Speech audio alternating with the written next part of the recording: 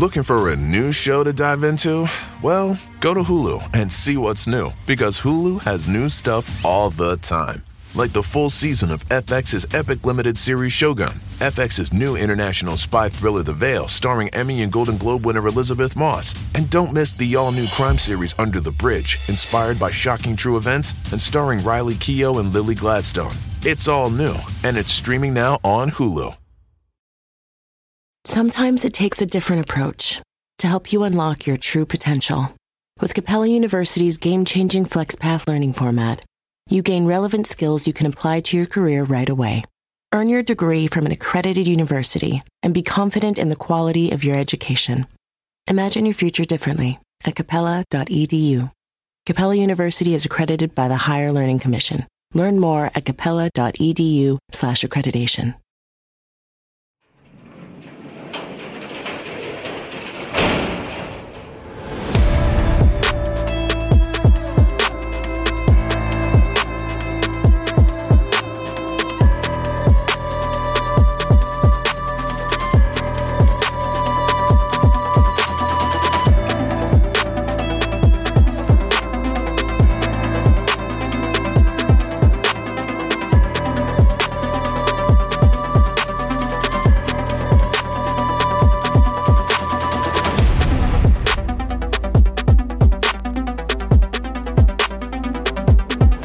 Welcome to True Crime Garage. Wherever you are, whatever you are doing, thanks for listening. I'm your host, Nick, and with me, as always, is a man that together, ladies and gentlemen, we have never failed to fail because it was the easiest thing to do. Ladies and gentlemen, the captain. Yeah, and the award for best listener goes out to me. It's good to be seen and good to see you. Thanks for listening. Thanks for telling a friend.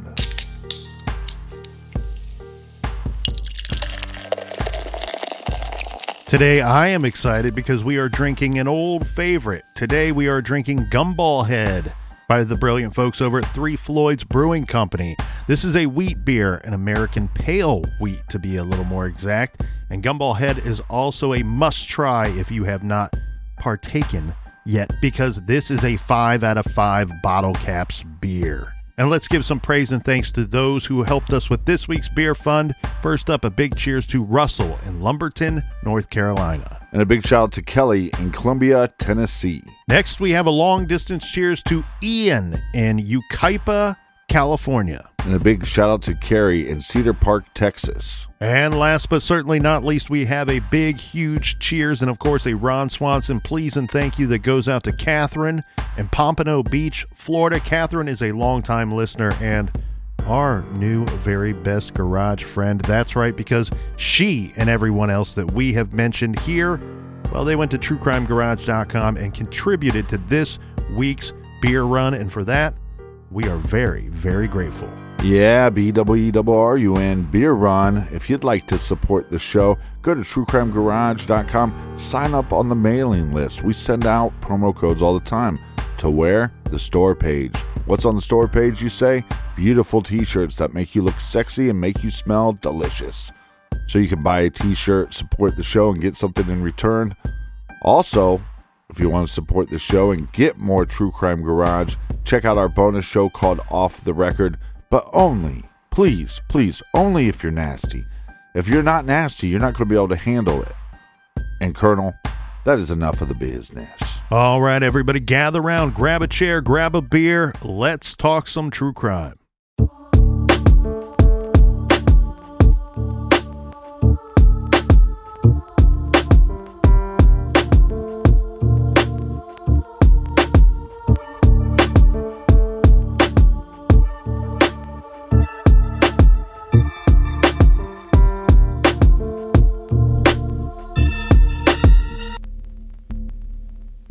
Heather Nicole Anslet Norris was always outgoing and a very active young lady. At an early age, she was quite active, in fact, displaying a true love for sports, teamwork, and competition. She was also an animal lover, and over the years collected and cared for many pets. This included all of the normal household varieties, with many different kinds of pets, but a special love for cats. Heather over the years participated in volleyball, softball, but her true passion was found on the basketball court. She excelled in every sport that she played, but especially playing for the select basketball teams. These are the traveling AAU teams. She attended Perry Meridian High School, where she had many friends and was very social, which was no surprise, as she always had a very outgoing personality and nature. And of course, she competed in sports at the high school level, playing both varsity volleyball and varsity basketball. She graduated from Perry Meridian in 2005. At 18, she fell quickly for a boy 3 years her senior. This would be her first real serious boyfriend. After high school, Heather went on to Indiana University in Bloomington. Everything appeared to be falling right into place and right on schedule for this outgoing, beautiful young woman. But life has its way of shifting. And of course, the older we get and the more we take on, well, life can get pretty complicated. Heather uncharacteristically started missing classes. And then it was time to take a break from her schooling. So she found a job that she really liked. But her family and friends felt like they were seeing less and less of her. Not a terribly uncommon practice, as we all get busy with work and responsibilities. But clearly something was not right here. And Heather's mother, Debbie, knew it. She knew it for sure. Heather seemed to be slowly drifting away. Heather did not text or call family or friends for several days. This is when her mother, Debbie, realized that Heather's phone was shut off. Heather's father went out searching for his daughter, going to homes of her friends, but he could not locate her. He went to her boyfriend, Josh's house, looking for her, but no one answered. So they called the police, and a search was launched. When police checked Heather's MySpace account, they found that her last message said, "I can't take this anymore. I need to get out of the state." Where was Heather Norris? This is True Crime Garage.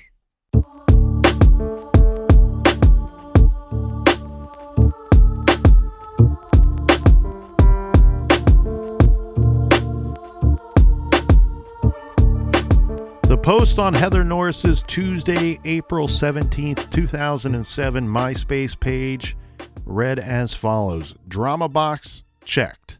Current mood, sad. And with the words not so simply explained, the message was cryptic and alarming, and it read, "No one believes me and no one understands me. You know who you are. I can't take this drama anymore. I need to get out of this state," followed by a series of exclamation marks. And now, Captain, it's at this point that she is missing. Remember, we've already pointed out that it is the police that have found this message on her MySpace page. The thing that's concerning is, did she take off, as this post might suggest? This would be very out of character for this young lady, as I understand it, as she is very close with her family. In particular, she's very close with her mother, Debbie. Now, to bring everyone up to speed, the police are actively searching for Heather Norris, and this is after her family has been looking for her and unable to get a hold of her for several days now. So this information is being shared with the family and discussed with the family, the message on the MySpace page. This is probably adding to the list of questions that police will have for her family, trying to track down this young college-age woman. But we say this is out of character because while the drama box was checked, may certainly lead one to believe that she could have left, and her family does agree with that post. There was plenty of drama in Heather's life, and we will get into that shortly.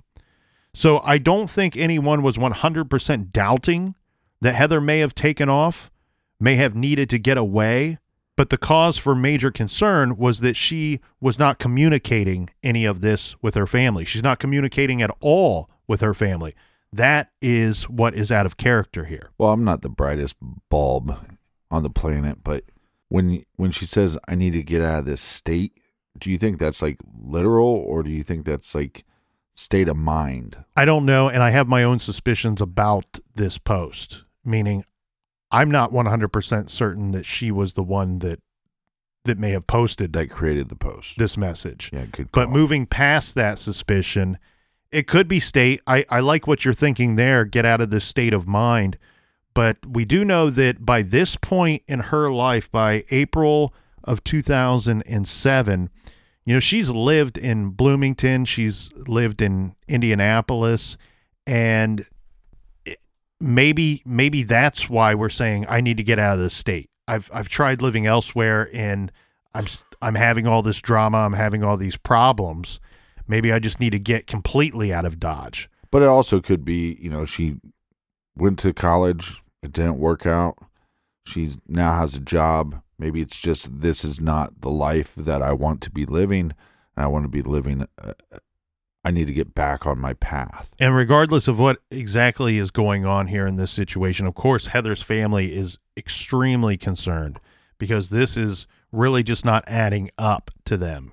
Given the, quote, drama in her life, her family had knew that there was this drama and major cause of concern. They see this message. They're looking for their daughter, for their loved one, and they start to believe that Heather's ongoing problems with her boyfriend has probably led to her disappearance or why they can't find her.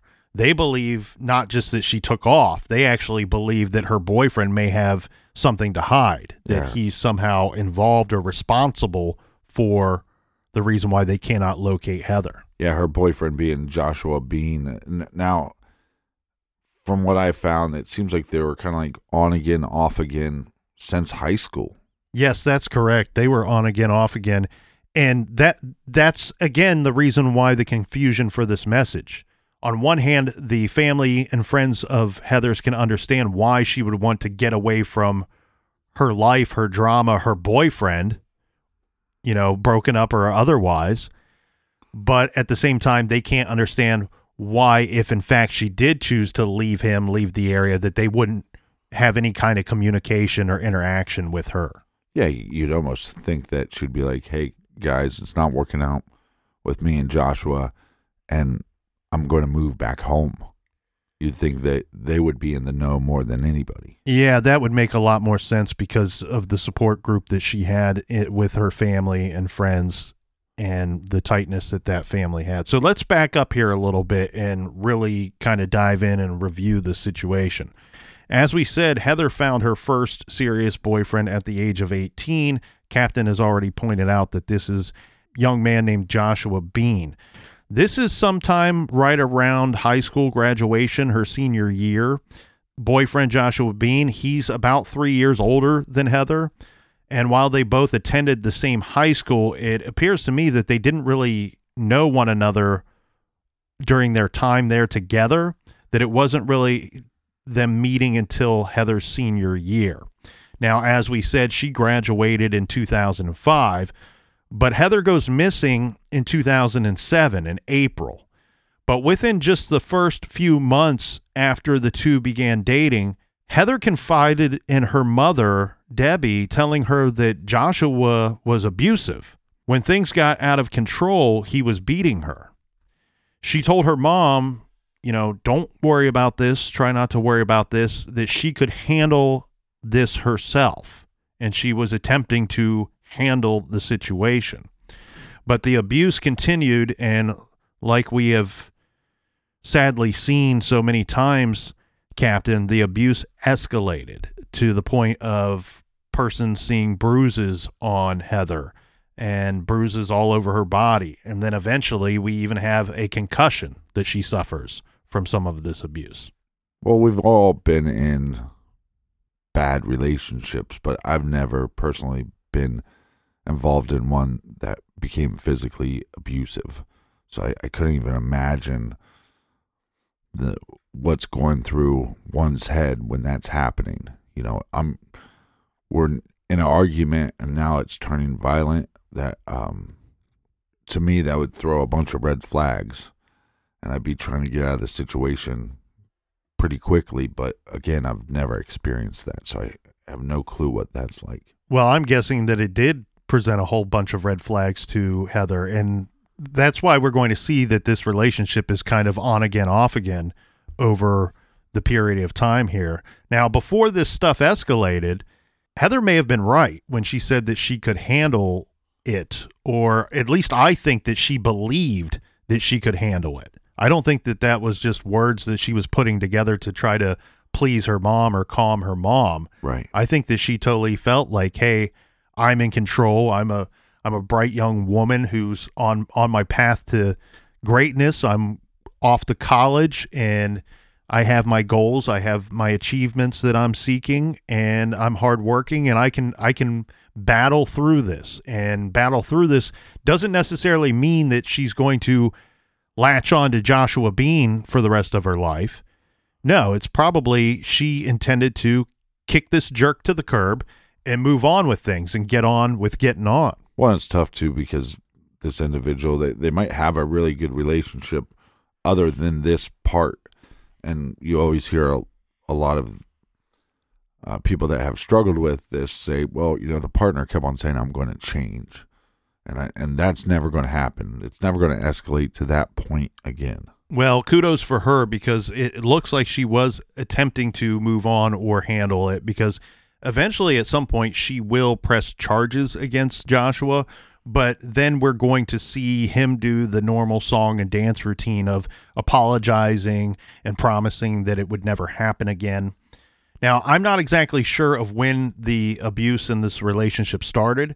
And a lot of times we see that no one really outside of the relationship is always certain of when the first offense occurs. Maybe Heather's mother, Debbie, knows, but it's clear in this case that once Heather went off to college, the physical abuse was real by this point. So after graduating, Heather moved to Bloomington to attend Indiana University. Joshua Bean was attending IUPUI. Heather, when she started school, she moved into a dorm with her cousin. This was a lifelong dream of theirs. These are cousins that are of the same age, grew up together, and not just cousins, but very good, if not best friends. Like many other college kids, Heather did not have a car while she's living on campus.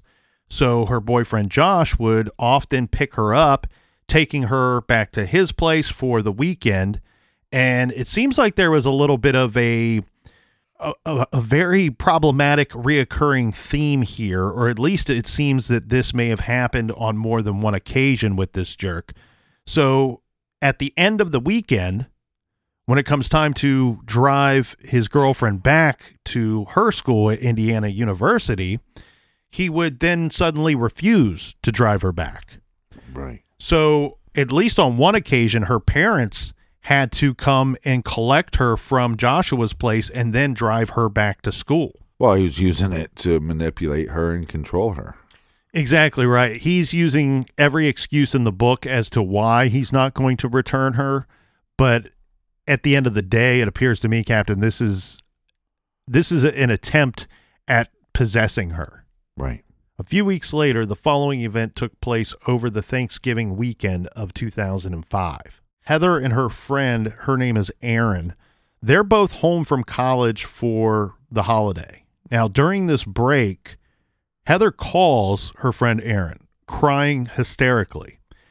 Erin rushes out to meet her friend just 10 minutes after the call, and she finds Heather still hysterical, but she also finds her with visible marks of abuse on her. There's a scratch on her eye and red finger marks on Heather's neck. When Heather finally calmed down, she told Erin that her boyfriend, Joshua Bean, had hit her in the stomach and put her in a headlock while they were at his father's home. Thankfully, Heather said that Bean's father stepped in at some point, putting a stop to this madness, and that the police were in fact called. Now, it's reported he should have beat his son's ass. That may have happened. We don't know. That's not part of the report. But the couple did break up that November. So we have these two young people dating. There's a history pretty quickly of violence and the arguments becoming physical. Then we have this escalation. I mean, at his own parents' house. That's pretty brazen, which will then lead to them ultimately breaking up. That's correct, Captain. Now, unfortunately, the two reconciled on Valentine's Day in 2006. This is when Joshua Bean visited Heather in Bloomington with a gift of flowers and, of course, an apology begging her to reconsider. Thereafter, Heather spent an increasing amount of time with Joshua Bean in Indianapolis. This is because she eventually started to withdraw from classes in April of 2006, eventually dropping out altogether. Heather got a job after she took this break from school or quitting school. She loved it. Everyone says that she really dug this job, and of course, with the new job, Heather started meeting new friends. Joshua did not like this one bit, and eventually he forces her to quit that job. Yeah, I always tell my friends, or one thing I don't think you look for in a relationship when you're younger is this person making me better? Is this person making my life better?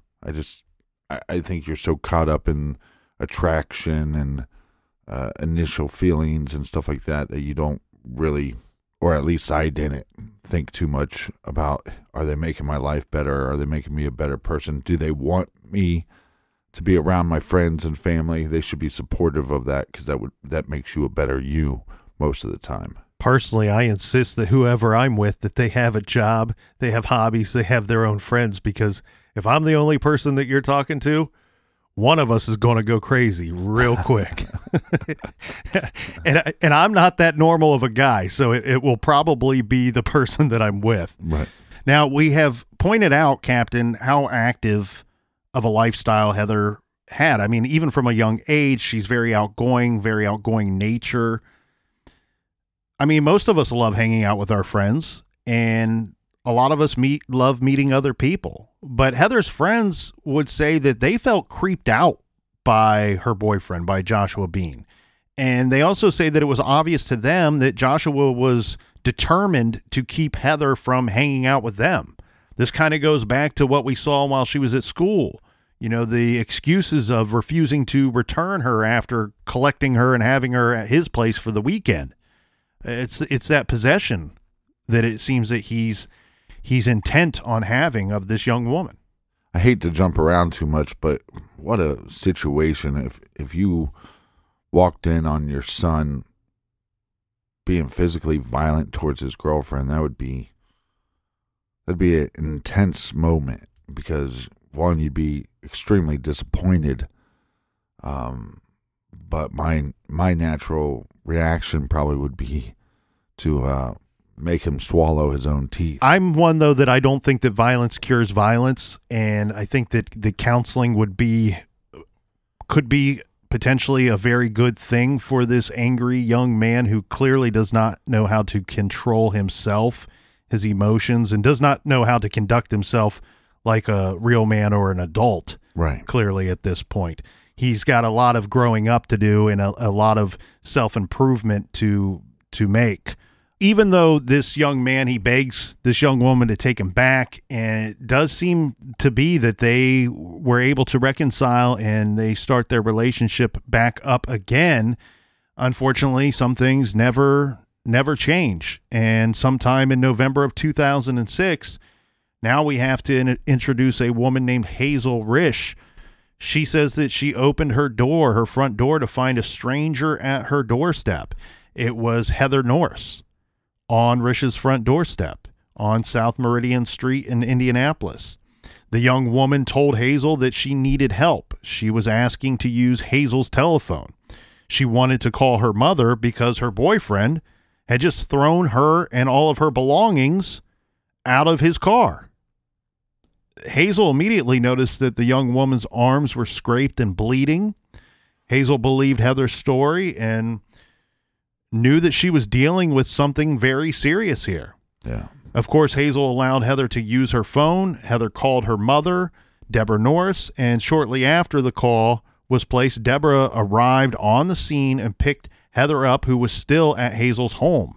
This led to another breakup between Heather and Joshua Bean. Yeah, this guy is really showing how much of a piece of shit he is.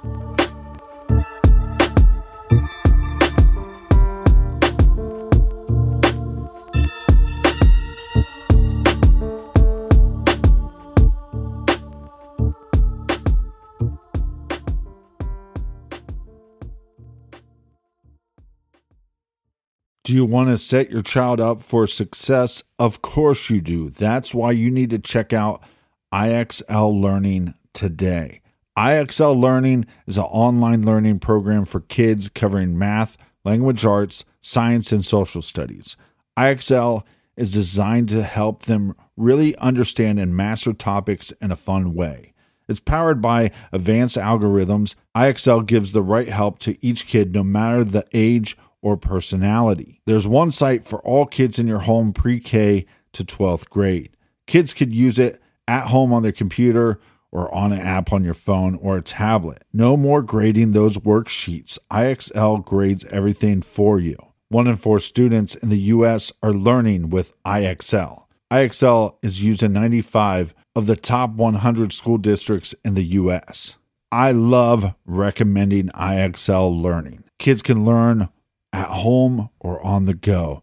And all my friends and family that are using it absolutely love it because it's so easy to set up and so easy to use. And even the kids that I've recommended it to their parents have told me, hey, Captain, thank you. I was having problems in math and my parents couldn't help me, but IXL could. Do you want to get your kids back on track, or do you just want to get your kids ahead? Do so with IXL Learning. Make an impact on your child's learning. Get IXL now. And True Crime Garage listeners get an exclusive 20% off IXL membership when you sign up today at IXL.com/garage. Visit IXL.com/garage to get the most effective learning program out there at the best price. Check out IXL.com/garage today.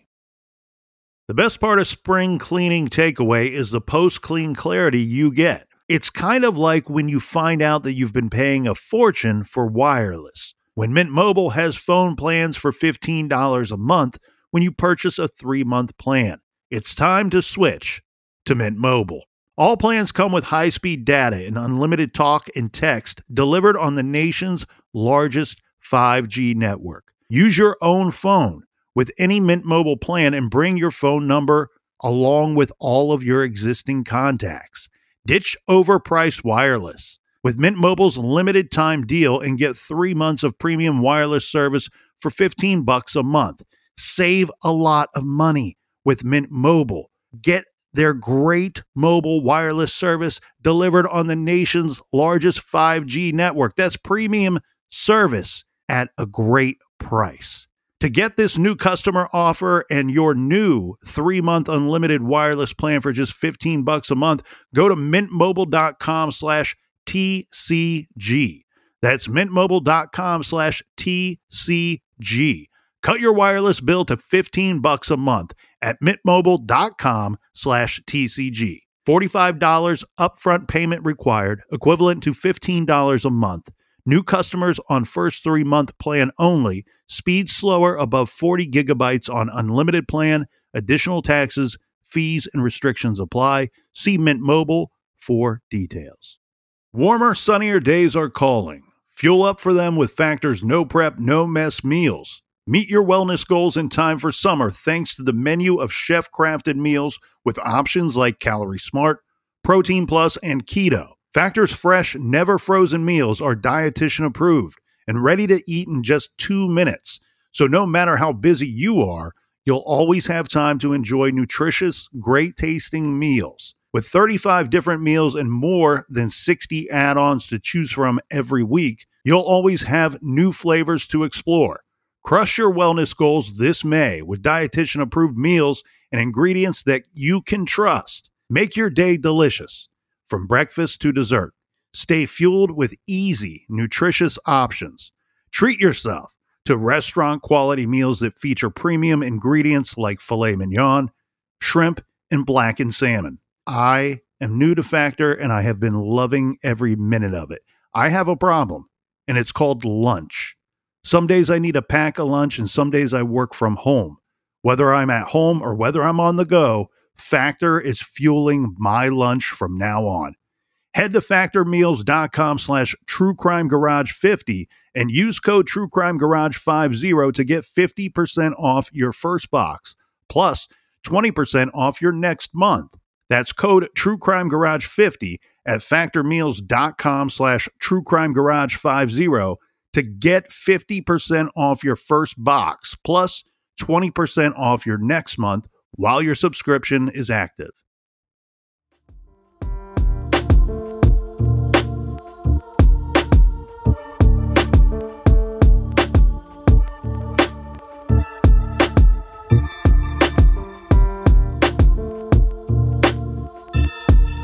All right, we are back, mates.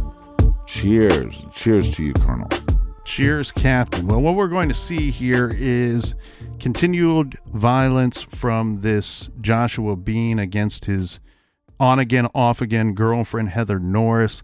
She's alleging domestic battery on several occasions against this guy, multiple times pressing charges against him.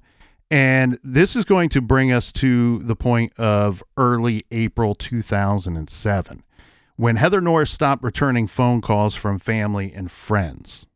This is pretty early on in April of 2007 here, Captain. Now, it wouldn't be until April 25th that Heather's mother, Deborah, filed a missing persons report. And again, the family stating that this is after several days go by and not being able to get a hold of Heather. So it appears that at some point, probably around the 18th, 19th, maybe even the 20th, is when Heather's family starts having trouble getting in touch with her. They notice something serious has probably happened here. They're searching for their daughter. They're checking all the normal places, calling all the friends, even going to the boyfriend's house. The father says he gets no answer when he goes knocking on Joshua Bean's front door. And it will be on the 25th of April, 2007, when the missing persons report is officially filed. This with the Indianapolis Metropolitan Police Department, the IMPD. But between that time period and April 25th, there's going to be a lot of curious behavior going on, a lot of things that are witnessed by other people during the course of just that couple weeks.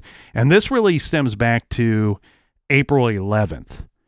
This is when Joshua Bean missed an important meeting at his place of employment. His supervisor calls Josh looking for him. Where are you? We're having this meeting. To which Josh then replies via email back to the boss, doesn't speak with him on the phone. And in the email, he's saying that he was sick, he couldn't come into work, and apologized for not making the meeting. He then called the director of the company. So it sounds like he goes above his supervisor's head to make a phone call and tell the director, explaining his absence, basically. Right. And it sounds to me like the director was unable to answer the call, so Josh leaves a message stating that he was jumped and had been attacked by a couple of people and had to go see a doctor and receive medical attention for being attacked. He even comes up with a doctor's note. Like later, he's providing his work with a doctor's note, a written doctor's note excusing him from work for not just the time that he's already missed, but for the remainder of that week. Well, let me see if I'm following this correctly. He tells his boss, hey, I'm sorry I couldn't come in. I was sick. Then goes above his head and tells somebody else, I wasn't sick. I was jumped. And then I had to go see a doctor because I was jumped. Yes. I mean, which one is it? I mean, at some point, you'd think his work would catch him in this lie. Of course, yeah. And the problem, though, here, too, is that's not the extent of the storytelling or the versions of this different story, because he does, in fact, go to the doctor. And we know that because he has this written doctor's note excusing him from work for the day that he missed. Right. But also for the rest of the week. But when he went and received treatment from a doctor, this was at an urgent care clinic, and he had cuts on his hands and his arms. So this does seem to go along with his story of being jumped, being attacked by these people, and needing medical attention. However, at the doctor visit, they want to know what happened to you. We got to put it in our report why you received these injuries. Right. And he tells them a completely different story. He says that he was carrying trash bags that contained broken beer bottles, broken glass that was inside the trash, and somehow he either dropped the bag or there was some kind of accident or incident that ended up with him receiving cuts on his fingers and forearms from this carrying the broken glass. He does ultimately receive 25 stitches for cuts that he had on his person. But medical professionals have seen a lot of situations, especially somebody that attacks their girlfriend and the girlfriend defends themselves, and then that person, the abuser, then has wounds on them. I'm sure when he's telling whatever lame story he came up with that they're thinking that these don't look like the injury that you're describing. The following day, Joshua Bean purchased a chainsaw, a cotton mop, and a utility knife, and black trash bags at a local hardware store. He also rented a Rug Doctor cleaner and purchased a bunch of carpet cleaning solution. Around the same time, so mid-April-ish, early to mid-April-ish, Joshua starts telling his family and his friends that him and his girlfriend, Heather Norris, broke up. And to explain, I guess he's attempting to explain away why she is not with him. It's also a little weird, though, too, here, Captain, because around the same time is when we have roommates that are going to move into Joshua Bean's residence.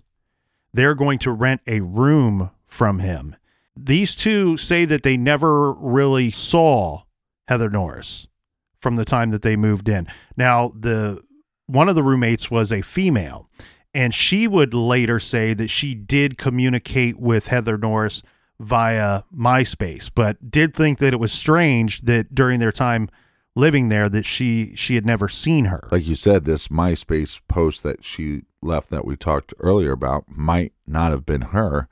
The communication to these new roommates might have not have been her. Well, and I think we need to pay attention to the dates that are given to some of these actions that are taking place, whether it be from activity on Heather Norris's MySpace page, and then let's cross-reference that with activity that we know based off of witness statements that this Joshua Bean, what he's up to around the same time. So we know he calls off work or explains away his absence from work on April 11.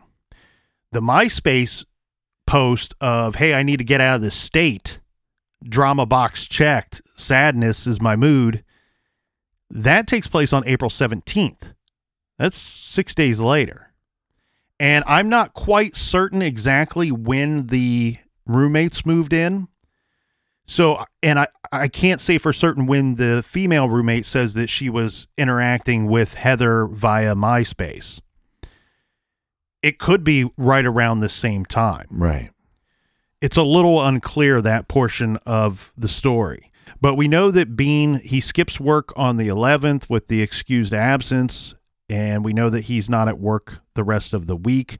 And again, on the 12th, we have him at the hardware store purchasing these items, which include the chainsaw, a mop, the Rug Doctor cleaner.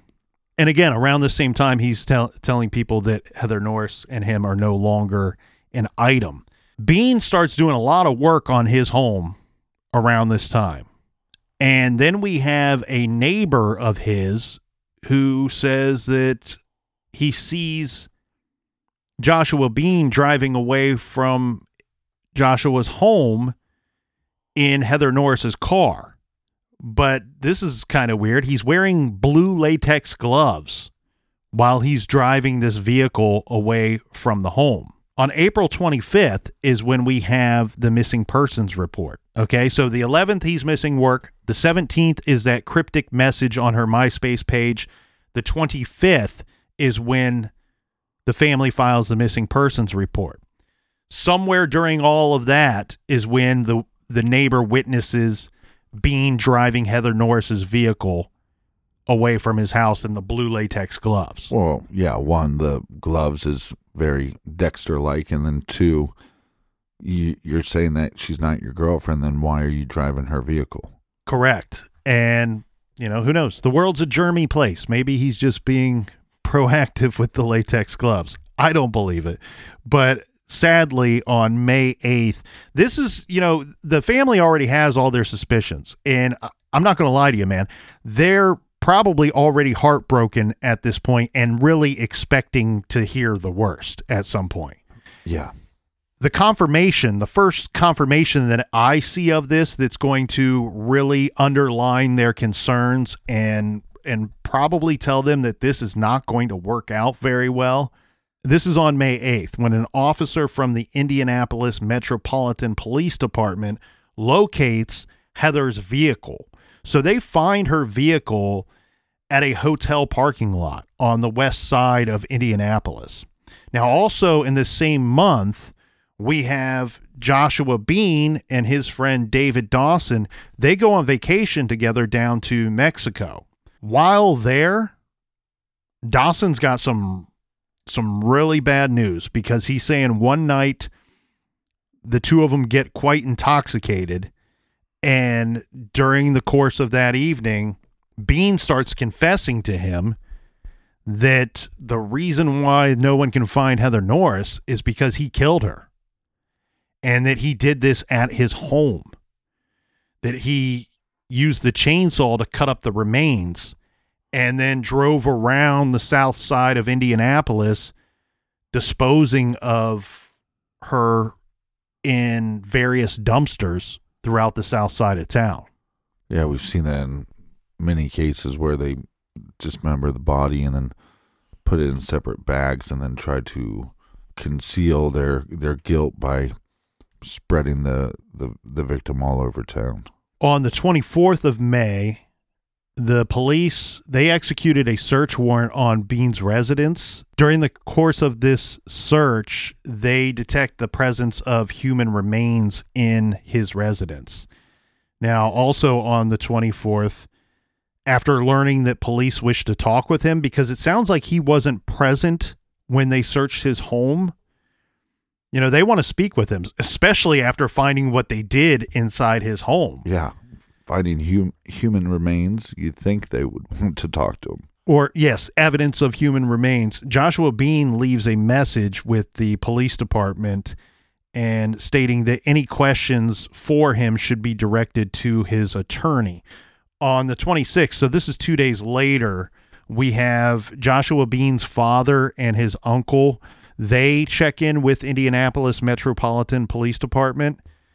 They're telling the police what the police kind of already know here. They're saying that, hey, my son, my nephew, Joshua Bean, told us that he killed Heather Norris and that he burned and dismembered and disposed of her body. So this is when officially the missing persons case becomes a murder investigation. That evening, they find Joshua Bean at the home of his cousin, and they arrest him there. Kind of similar to the Chris Watts case where the murderer confesses to their father. Yes, that's correct. And it's not long after the detectives pick him up at his cousin's that once they sit him down, he pretty quickly waives his rights after being advised of his rights, and he agrees to a confession, basically, of the situation and the murder that occurred. And this was a tape-recorded confession. Bean told the officers that Heather Norris was staying with him at the time and that the murder took place on April 10th. So this would be the night before he has the eventually excused absence from work. Right. He says that the two of them began to argue, and during the course of this argument, he stabbed Heather multiple times with a steak knife. This took place in the basement of his home. He said that he then went to great lengths to conceal the murder and to dispose of her body. Again, placing her remains in various dumpsters around the south side of Indianapolis. Joshua also said that he cleaned the laundry room area with bleach, painted with black paint. He painted the walls of this basement and stairwell with black paint, and the basement bathroom as well. He said that he hired someone to replace the carpet on the basement stairs. We do have, just like you had said, you referenced the Watts case. In this situation, we have his father and uncle were present for a portion of this interview where he confesses once again to killing Heather Norris. So with the confession, that is going to, doesn't make obviously anything better, but it's going to make convicting this murderer and putting him behind bars where he should be, so he can't hurt anybody else again, a lot easier than it would if he just kept trying to deny it and trying to keep concealing that he's the murderer. Yeah, so this is one of those cases where it's very difficult, and it's often difficult to prove, because here we have no body. Yes, they found evidence of human remains, but from my understanding, Captain, those were like in the form of ashes. Right. Here. So what we have is everyone else's statements of, hey, I saw him doing this. I saw him move her vehicle. There was even one witness that said, we witnessed her vehicle in his garage for multiple days after she was no longer around. And it was only until one of us says to him, hey, what's her car still doing here? I thought you guys broke up, that he decides to move the vehicle. Right. So he moves the vehicle, and of course, as we already discussed, he's seen moving the vehicle wearing these latex gloves. He purchases all these strange items that would go along with his confession to his friend, to his father, to his uncle, and then police. Well, Walmart and stores like this should come up with like a kill kit or like a covering up your murder kit, because some of these, you want to be put on a list if you buy a chainsaw? Well, some of these idiots actually would buy those packages. Oh, you're saying they should market it as a murder cover-up kit, because some of these guys would be like, well, it's all in one box. It's a good value. And you just have a detective waiting in hiding, right, that tackles you as you leave the store. Well, no, and like you said, it's difficult because we already know a defense attorney can eat that up, as far as we already know that she was at the house and that she was present throughout that house. So there's a lot of pieces of evidence that you could argue away. Correct. The ash form gets a little difficult, but that's not really going to be, as you're pointing out here, Captain, clearly pointing out, that's not going to be the biggest part of their case. The biggest part of their case is going to be everyone's statements, and then all their statements of his activities and his actions during the course of the time that she was missing and police and family and friends are looking for her. Right. They're all very suspicious, and then they go along with all of the confessions that he has made. So you're absolutely right. The confessions are going to make this trial a lot easier. Now, we say trial because you would think that this dude would just plead guilty. Yeah. Well, he does not. He actually decides to fight the charge of murder, and he has his attorney work to try to suppress some of this evidence. He wants to remove his confession to police from the trial. And there was a case that was referenced in leading up to his trial, because there was another Indiana case where there was no body that kind of set the precedent for taking a case like this to trial with no body, because we've seen that being a problem many, many times. Yeah. Now, most of the time we don't have any formal confession in those types of cases. Here, thankfully, he confesses to police, and thankfully they record the confession. I'm screaming that to all of law enforcement everywhere. Please record all interrogations, all questioning, all confessions, because that's the best way for that information to hold up should you need for it to hold up. And I'm sure that these detectives probably didn't think we're going to have a trial here when he's sitting here telling them exactly what he did and exactly how it went down. Yeah, but even if they didn't have that, man, it'd be tough if you're on the jury and to hear this SOB's dad say, hey, my son confessed to me. If he ended up taking the stand against his son, that's pretty damning. Yeah, his trial will only take about 4 days. So he is charged with murder and abuse of a corpse. This on May 31st of 2007. And the trial started on August 4th and lasted until August 8th of 2008. So he received 68 years for this murder. 65 of it was for the murder itself and 3 for the abuse of a corpse. Now, he did appeal this, and he really appealed everything. He appealed, absolutely everything. He appealed the confession. He appealed the evidence. He basically wanted to get everything thrown out, and the state of Indiana reviewed this and basically said, denied. We've looked at everything that you sent to us, because his claim is that every time he confessed to killing Heather, that he was under the influence of drugs and alcohol, that he was either intoxicated or as he says, when he confessed to police, he had been drinking and he had took, I think it was 4 or 5 Xanax pills. And of course he would. He's got to be nervous as hell. The police know what you've done. They know that you're a murderer, and they're about to lock you up for a very, very long time. Specifically here, Captain, I'm reading from my notes. It says that he took 4 to 6 shots of Jägermeister and 3 or 4 pills of Xanax. People at home, do not do that. Yeah, that's not a fun drinking game. Yeah, don't mix Xanax in alcohol. And here's another thing. Probably don't do 6 shots of Jägermeister either. I've never had a situation where that ends nicely. Well, I don't listen to the colonel on that one. It always goes down good.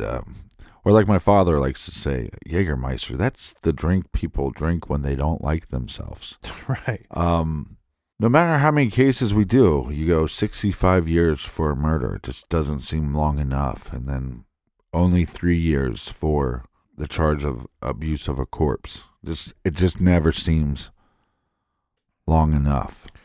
Well, and obviously, Joshua Bean has a history of violence. He's prone to violence. He's a violent individual, especially when it comes to his then girlfriend, or on again, off again girlfriend, Heather Norris. But I have some other questions here, because my questions are, of course, these other situations got out of hand, got out of control with Joshua behaving like a monster time and time again. Yeah. But the questions I have here too is that it looks to me like she was due to testify against him in some of the charges that she had pressed against, the assault charges, the previous assault charges. Right. That she was set to testify against him, I believe, later that month in April. So I don't know if an argument started because of that. There is some suggestion and has been some evidence that he was growing marijuana in the basement, and maybe an argument started because of that. It seemed to me like there'd be many reasons for the two of them to be arguing. But I just question, is there a chance here that no argument took place and that he planned this? It doesn't look to be well planned out. Right. So maybe he didn't plan it, but I'm just throwing that out there, that it looks to me like she was set to testify against him and see through on some of those charges that same month. Yeah, we need to do a better job as a society trying to raise these boys into men. They're just not. There's too much abuse. There's too much mental illness. There's too much. I mean, every week, you know. And I'm sure that Joshua Bean's father wishes he handled the situation with his son differently, and maybe even demanded that he stayed away from her. It's a very sad case. It is a very sad case, and it's a situation where, I mean, who knows? I mean, we clearly we put these people under the best microscope that we can when we try to tell these true crime stories, but we don't know. I mean, maybe his father did do everything right, if there is such a handbook out there. Maybe he followed it to the T, and this. No, and I'm not trying to throw him under the bus or anything. No, you know. Right, I get what you're saying, and you're absolutely, because those are some of the details that are left out of the story. It's like, did he sit down his son multiple times and say, "Look, if you can't treat this girl with respect, then you don't need to be with her"? I mean, he might have told him that a bunch of times, you know, and he might have, Joshua Bean might have grew up in a household where his father showed his mom respect, and that the men showed respect to women and were protective of women and not abusive and not trying to be controlling and domineering and all those things. Sometimes people are just, you know, it's nature or nurture, and some people are just born a shitbag, you know? Right, and that's what I'm saying. And Josh was certainly not under his father's roof at the time of a lot of this type of behavior, and we know that the father stepped in at least once, and, well, stepped in again, going to police and saying, "Hey, my son has confessed something very terrible to me. You need to go and arrest him." So this is, you're absolutely right.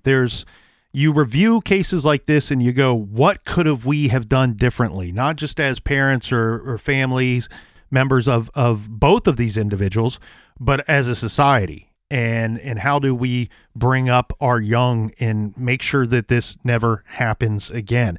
And of course, the answers, they're just not so simple. They really just are not so simple here. When you feel bad, you know, for her friends and family, but also, again, there's so many victims in these stories. One person touched so many people's lives, but also, I'm sure at some point when this Joshua Bean was 5-6 years old, that his parents and his family and friends didn't think that this is how his story was going to end. So there's just so many victims in this, but we need to do better at trying to raise better people. Well, and unfortunately, his story doesn't end. I mean, yes, he's locked up, but his earliest possible release date is July of 2040. So he's younger than you and I, Captain. His birth year was 1984. He could be out at some point, and hopefully that does not happen. I think this individual should be locked up and locked away for good here. There are some other little details that I do want to throw in before we wrap up for this week here, Captain. It was stated by his friend Dawson, who passed along information that he said that he received firsthand from Joshua Bean while they were drinking together, partying together on their trip in Mexico. He would later tell law enforcement and testify against his one-time friend that he was told by Joshua that Heather entered 911 in her phone and threatened to call police.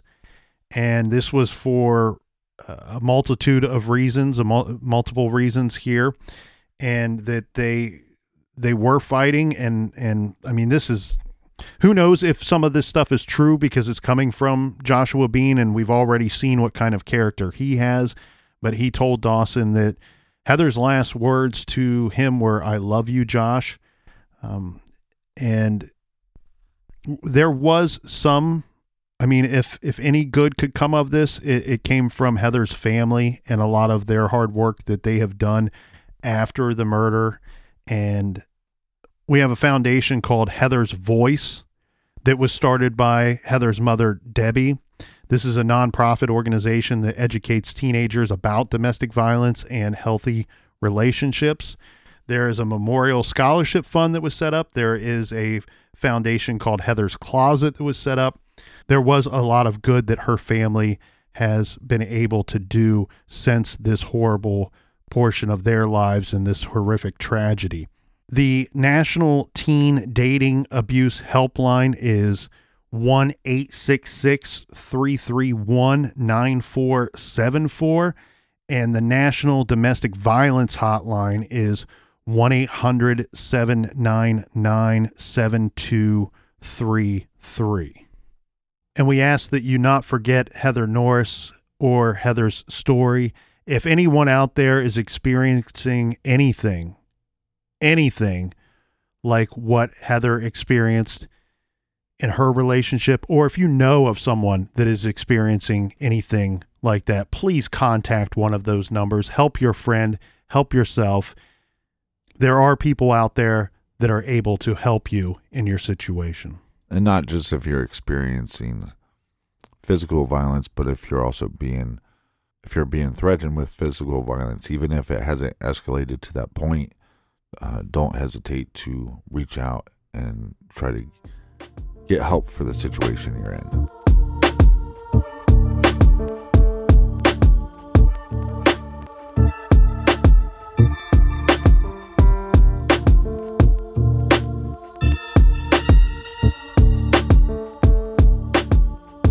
Thanks for joining us here in the garage. Thanks for picking up what we're putting down. Make sure you subscribe to the show and leave us a 5-star review if you think we're worth it. Colonel, do we have any recommended reading this week? This week, Captain, we are recommending The Murderer Across the Hall, a book written by Crystal O'Keefe. O'Keefe lived with Joshua Bean when he murdered Heather Norris in April of 2007. O'Keefe and her then-boyfriend moved in with Bean about a week before the murder. O'Keefe later testified against Joshua Bean, which resulted in his conviction. Proceeds from this book will support the Domestic Violence Network and Heather's Voice, an organization started by Heather Norris's mother after her murder. Check out The Murderer Across the Hall by Crystal O'Keefe. You can find that great book and many others at our website on our recommended page. That's truecrimegarage.com. Yeah, so many books. If you're into reading, it's the best way to do a deep dive into these cases. Thanks so much for joining us. Join us back here in the garage next week. Until then, be good, be kind, and don't litter.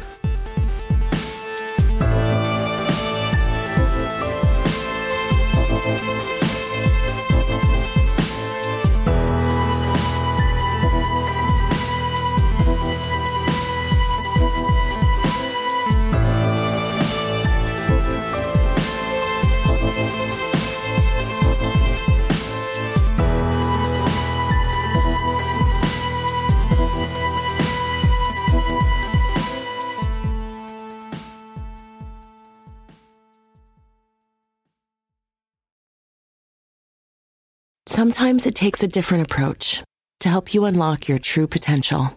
With Capella University's game-changing FlexPath learning format, you gain relevant skills you can apply to your career right away. Earn your degree from an accredited university and be confident in the quality of your education. Imagine your future differently at capella.edu. Capella University is accredited by the Higher Learning Commission. Learn more at capella.edu/accreditation.